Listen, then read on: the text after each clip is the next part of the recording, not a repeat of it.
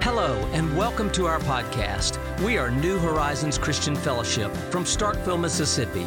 We are about kingdom family, reaching up to the Father, reaching in to each other, and reaching out to the world. We hope you will be strengthened and encouraged by the message.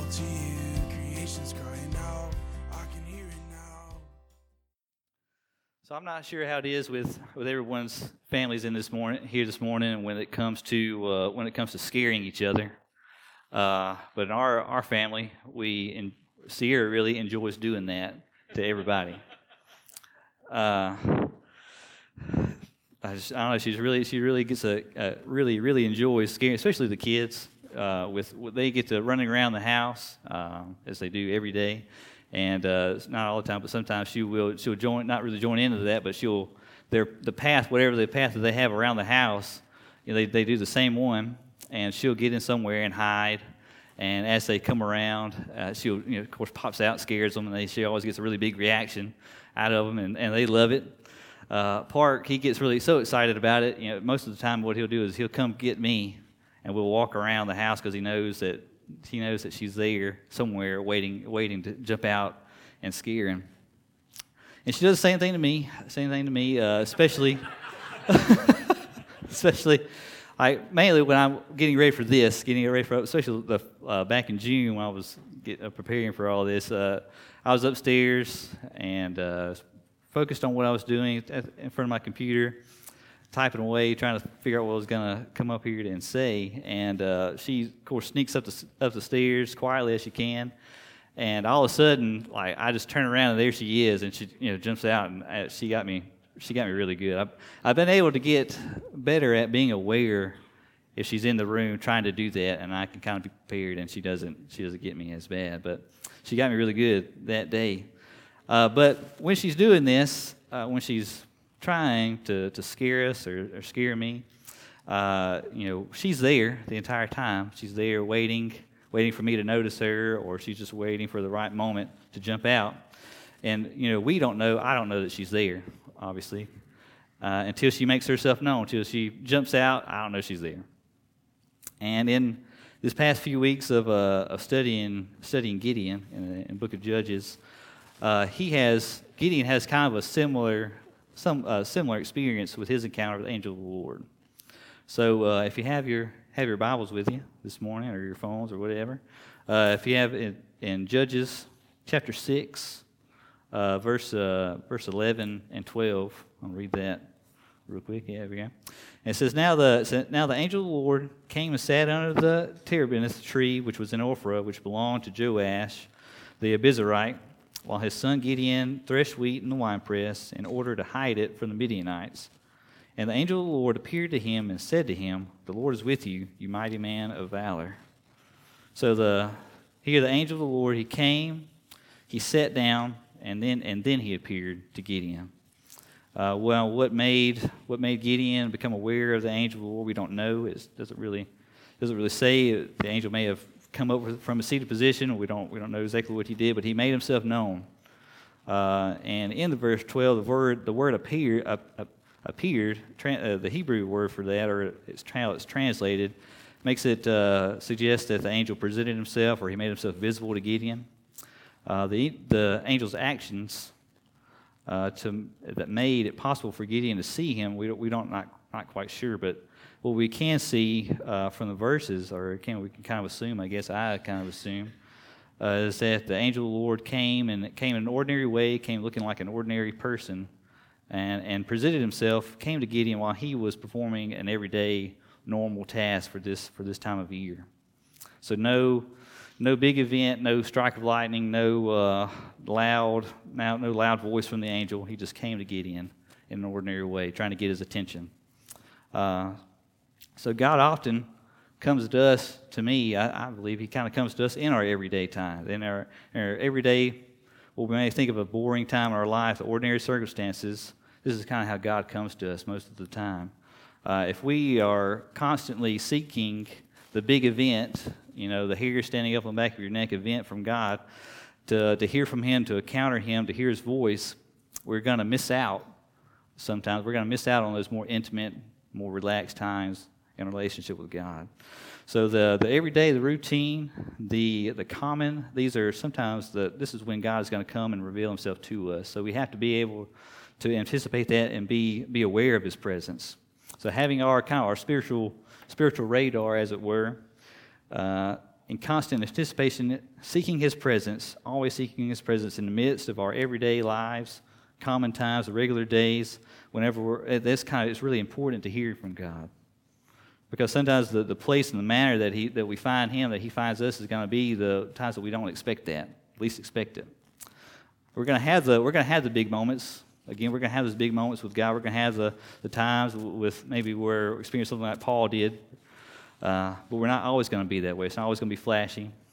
So being mindful of that, recognizing him, even when the glory of God is just wrapped up in normalcy, is important to gaining clarity in our calling on our lives. So we have to be aware of God's purpose for our lives. We need to be aware of his presence in our lives, constantly seeking God for what he wants us to do, where he's leading us. Let's turn to, if you have your Bibles with you, in Ephesians chapter 1, verses 18 and 19 here. It says, "Let's pray that the eyes of your heart be open to understanding, being enlightened, that you may know what is the hope of his calling, what are the riches." Sorry, lost my place here. "The eyes of your understanding be enlightened, that you may know what is the hope of his calling, what are the riches of the glory of his inheritance in the saints, and what is the exceeding greatness of his power towards us who believe, according to the working of his mighty power." Let me read that again. It says, the eyes of your heart, understanding, being enlightened, that you may know what is the hope of his calling, what are the riches of the glory of his inheritance in the saints, and what is the exceeding greatness of his power towards us who believe. So, to me, I see this happening in Gideon throughout his whole story. You kind of see this unfold in his life. So he became aware of God's presence first, and then he discovered the calling of what God was wanting him to accomplish, wanting him to do. So the same is true for us in our lives. We need to be able to detect God's presence so that we can, and when we are able to do this, when we're able to detect his presence and be aware of his presence in our lives, the opportunity unfolds for us to understand our calling and what our inheritance is, that we have the power, the ability to accomplish the tasks that we have in front of us, that he has for us to accomplish. We often want to get on with the purposes of God in our lives. We want to know what he wants us to do and get on with that before becoming aware of his presence and honoring that presence in our lives. And in this story we see with Gideon that first the angel came to him, made him aware of his presence, and then God spoke to him. God spoke to him what he wanted him to do. And then, one more time, in Samuel, book of 1 Samuel, chapter 3, 4 through 11. It says, the Lord came to Samuel, and he said, "Here I am." So he ran to Eli and said, "Here I am, for you called me." And he said, "I did not call, lie down again." And he went and lay down. And the Lord came and yet again said, "Samuel." So Samuel arose and went to Eli and said, "Here I am, for you called me." He answered, "I did not call, my son. Lie down again." Now Samuel did not yet know the Lord, nor was the word of the Lord yet revealed to him. And the Lord called Samuel again and the third time, and he rose and went to Eli and said, "Here I am, for you did call me." Then Eli perceived that the Lord had called the boy. Therefore Eli said to Samuel, "Go lie down, and it shall be, if he calls you, that you must speak, and you must say, 'Lord, for your servant hears.'" So Samuel went and lay down in his place. Now the Lord came and stood and called as at other times, "Samuel." And Samuel answered, "Speak, for your servant hears." So the voice of God in this situation with Samuel here, it was not accompanied by any big fanfare. It was not a loud voice. It was a small voice, so unexciting that Samuel thought it was Eli talking to him, kind of calling him out. Had God not persisted and constantly called Samuel, he would have never realized that the voice was coming from God. And so do we miss out on God's voice sometimes? Do we miss hearing that when we don't know who it is? And we brush it off. So at this point in Israel's history here, if we look at the book of Judges, it took place after Joshua's death, and it tells a story really of how Israel failed to do what God was calling them to do, wanted them to do. The tribes were supposed to go into the land, take over, remove the Canaanites, remove all the inhabitants from the land, and take full possession. So the first kind of couple sections of it tells a story of how they didn't do that. They didn't drive out the Canaanites. They didn't fully possess the land. The second section of it kind of tells us about the judges and their progression of how they went from kind of good judges, the first three, to okay, and to just really bad leaders. a lot of battles, a lot of fighting in this book, and it really tells a story of how Israel, the people of Israel, began to forget the character of God, forget who He was. They began to treat Him like He was a Canaanite or Midianite god. Especially even one of the judges, Jephthah, I think is how you pronounce that name. He vowed to sacrifice one of his daughters if he won a battle. So you can really see how the people of Israel, they forgot the character of God. So at this point in Gideon in his story, as he was a farmer, at this point they would be at the time of the year harvesting wheat. You would see farmers taking the time to thresh wheat. They would probably want to do this in an open area, but you didn't find Gideon there. Gideon was working in a wine press. He did that because he didn't want the Midianites to see what he was doing and come and take what he was doing, come and take his hard work away from all the wheat that he had taken the time to thresh. So he was in a small space, used a small tool to do this with, and slowly thresh the wheat out. The main task of threshing for Gideon here was to separate wheat from the chaff, right? The grain which you wanted to take, what was nutritious for us, separate that out from what was no good, the chaff. So Gideon, he wouldn't have seen this, but I do in this, that he became so blind to it, the significance of what God was trying to show him. The physical act of separation was pointing him toward what God was wanting him to accomplish, pointing towards that, getting him ready to separate his people from their enemies. And in chapter 6 again, verse 25-26, it says, now it came to pass that the same night the Lord had said to him, take your father's young bull, the second bull of 7 years old, and tear down the altar of Baal that your father has, and cut down the wooden image that is beside it, and build an altar to the Lord your God on top of this rock in the proper arrangement, and take the second bull and offer a burnt sacrifice with the wood of the image you shall cut down. And Gideon did that.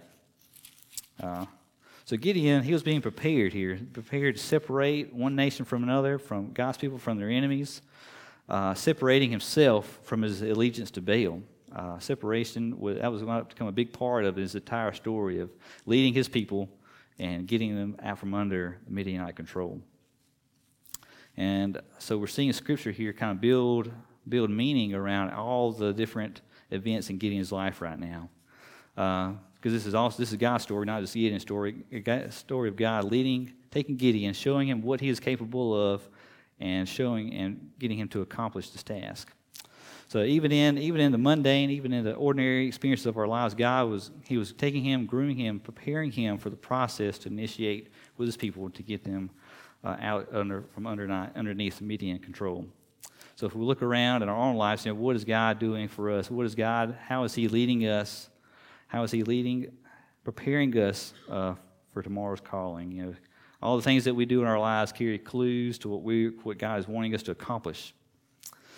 And so, separation is not the only thing God was trying to communicate with Gideon, through threshing.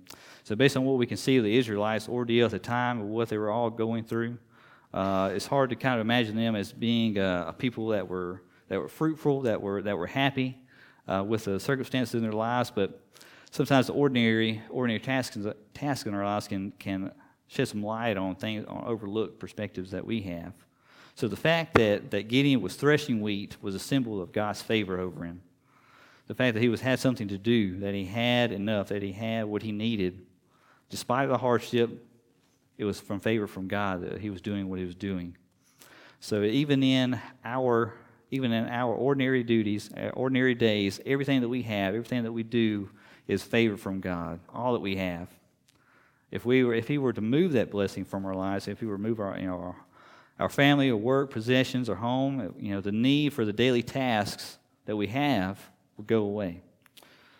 So we don't need to look at those things that we do every day, despise those, the things that we think that aren't good or weigh us down, take away from the goodness of God that they represent in our lives. We don't really know just how blessed that we are from all the things that we have, all the things that we do. Gideon threshed wheat because God was kind, God was good to him. And he'd taken that kindness away, and Israel would have been left with nothing at all, nothing to have at all. So does Gideon realize that? Did he realize that at the time? Did he realize that all that he had, what he was able to do, was a blessing from God? He probably didn't. Probably so concerned with what was going on, with trying to keep things safe, keep things hidden from his enemies, that he didn't realize that God hadn't abandoned him.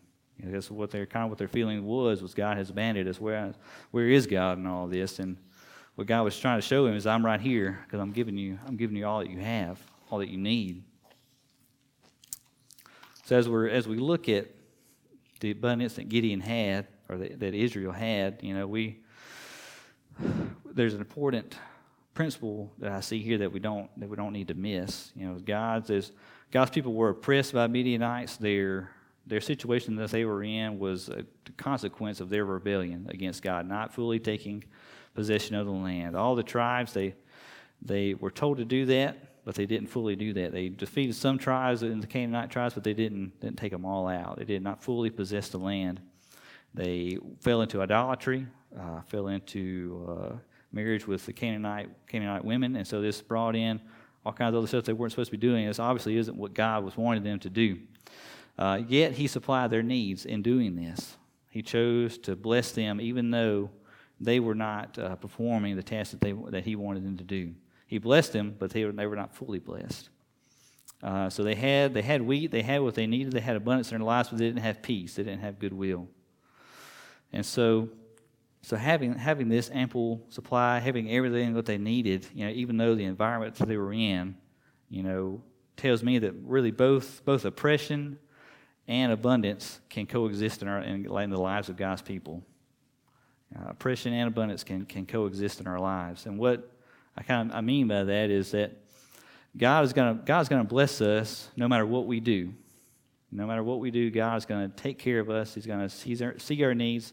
He's going to supply those needs. He may not be in total agreement with what we're doing, but He's going to supply our needs. He's going to take care of us.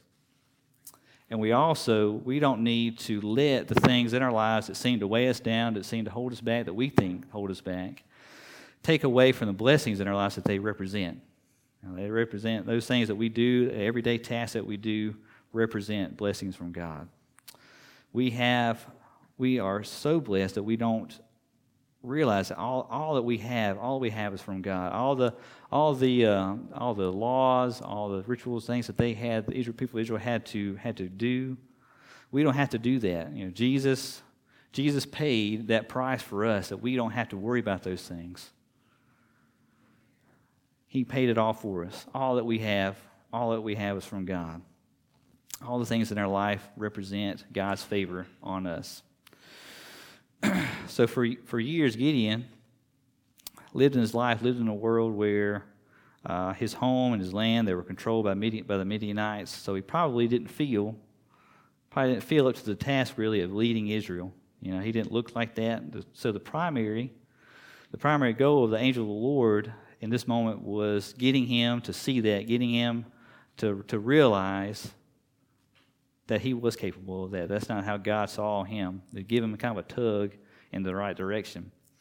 And in verse 12 and 13 of chapter 6 here, it says, the angel of the Lord, again it says, appeared to him and said to him, the Lord is with you, you mighty man of valor. And Gideon said to him, O Lord, if the Lord is with us, why then has this happened to us? And where are all the miracles which our fathers told us about, saying, did not the Lord bring us up from Egypt? But now the Lord has forsaken us and delivered us into the hands of the Midianites. The angel of the Lord here was telling him how the Lord saw him, a mighty warrior.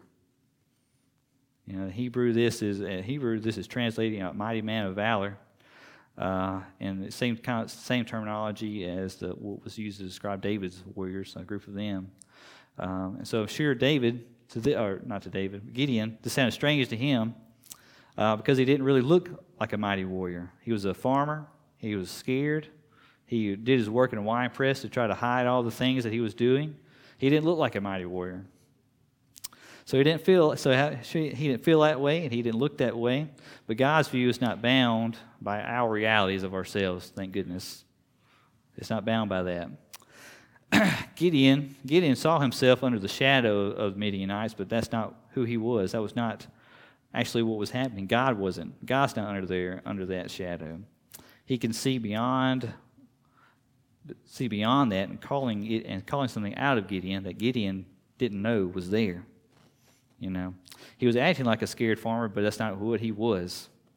You know, that's not that's how he was behaving, but that's not God's perspective of him. That wasn't God's perspective. That was his perspective of himself. And God's perspective of us can be so unbelievable at times that we don't believe that. We can't wrap our minds around it. God's perspective of us. So the angel here had shown him, told him about what he was, and he was trying to reveal what was in him. He was trying to get him to believe what was inside of him, that God was with him. So Gideon wasn't really believing that he was a mighty man of valor, because in his response to him, he didn't even talk about that in his response to the angel. So are there times in our lives where we brush off God's perspective of us? That we hear things from people, we hear things from God, and we brush it off as, this can't be me. You know, we dismiss that. We put it aside and say, this can't be me. This must be somebody else, type of thing. So without God left in our own reality, we are fearful. We may feel insignificant. But with Him, our purposes, our possibilities change with God, with His perspective of us. And like I said before, Gideon was so skeptical of the description of a mighty warrior that he didn't even address it in his response. He overlooked it. He overlooked the most important part of the interaction with the angel of the Lord. It's critical for us as believers to understand who we are in Christ, our identity in Christ. And an incorrect spiritual identity can hamper us spiritually. Our spiritual success can take away from that if we don't understand fully who we are. We've got to get back. We've got to stop looking at ourselves the way the world does, the way that we look at ourselves, and seeing ourselves the way God does. And the best way to do that is abide, right? Abide in the Father. Scripture. So, Pete, could you put that slide up for me? One whole slide. A nice table. Here we go. Here we go. There we are. Yeah. So I don't know about you guys, but I feel these all the time. The self-image here. We feel fearful, incompetent, ungifted, worthless, rejected. This is the way we kind of see ourselves sometimes, right? But thank goodness, this is not the way God sees us. You know, if we feel fearful, God says we're courageous. If we feel incompetent, He says we're capable. If we feel ungifted, He says we're equipped. If we feel worthless, God says that we are valuable. If we feel rejected, He says we're accepted. If we feel insignificant, He says that we're special. Right? We don't need to let the everyday, normal times in our lives cause us to miss encounters with God and miss what He is teaching us and leading us toward, right? When we start to do that, we start to forget how He sees us, right? How He sees us, and we start to believe and live in the way that we see ourselves, right? We've got to abide with the Father. All right, so in John 15:4, it says, abide in me, and I in you, as the branch cannot bear fruit of itself unless it abides in me, neither can you unless you abide in me. We have got to stay connected to the source of our power in life, right? We got to stay connected to the source of our power, and that is Christ. Even like any piece of electronic equipment that you own, your cell phone, especially your phones, all right? These things that you have in your hand are capable of so much stuff, right? We can do so much with our phones. They were created by a group of people. They knew they wanted them to be able to do certain functions, and they are capable of doing so much more than what we asked them to do. All right, they're capable of doing so many things because they were made to do that. Just the way God made us. We are this God image here. We are that literally because that's how God made us. That's how God created us. We have got to stay connected to that source of power in our lives, just like our phones do. If you have your phone, if you have that thing, it can't do anything. If you let it go dead, that phone can't do anything. All the capabilities that it has, they're nothing if we let it go dead. If it's dead, it's done. It's just it's an object. You might as well throw it away, right? And you may be thinking, I read my Bible. I do what I'm supposed to do that, but Ben, sometimes I just don't get anything out of it. And it's just like our phones the same way, is that if we let it go dead, and even the home button on these things don't work, and when they go completely dead, they nothing at all, it's not until you hook it back up, and even when you do plug these things back in, it takes a long time. It takes several minutes for that little Apple icon to pop back up, right? It takes a while. It takes time with the Father. We've got to stay connected to the source of our power, and that is Christ. If we believe that His power is all around us, there are electrical outlets all over here and all over your home, and you can put your phone beside them, all those power outlets, but no power, no energy will go into this phone unless you hook it up the right way, right? And this is the source of our power. We've got to stay connected to Him, to the Father, or we will start living our lives in the way that we see ourselves, the way the world sees us, insignificant and fearful. We've got to stay connected to the power source, power of God in our lives to live the way that He has called us to live, that we are capable of living. That's the word. Thank you guys for listening. If you enjoyed the podcast, be sure to subscribe to us on Spotify or iTunes. If you would like to learn more about New Horizons Christian Fellowship, and if you enjoyed the music, then please visit the links in the description to learn more. Thank you for listening, and remember, the service begins now.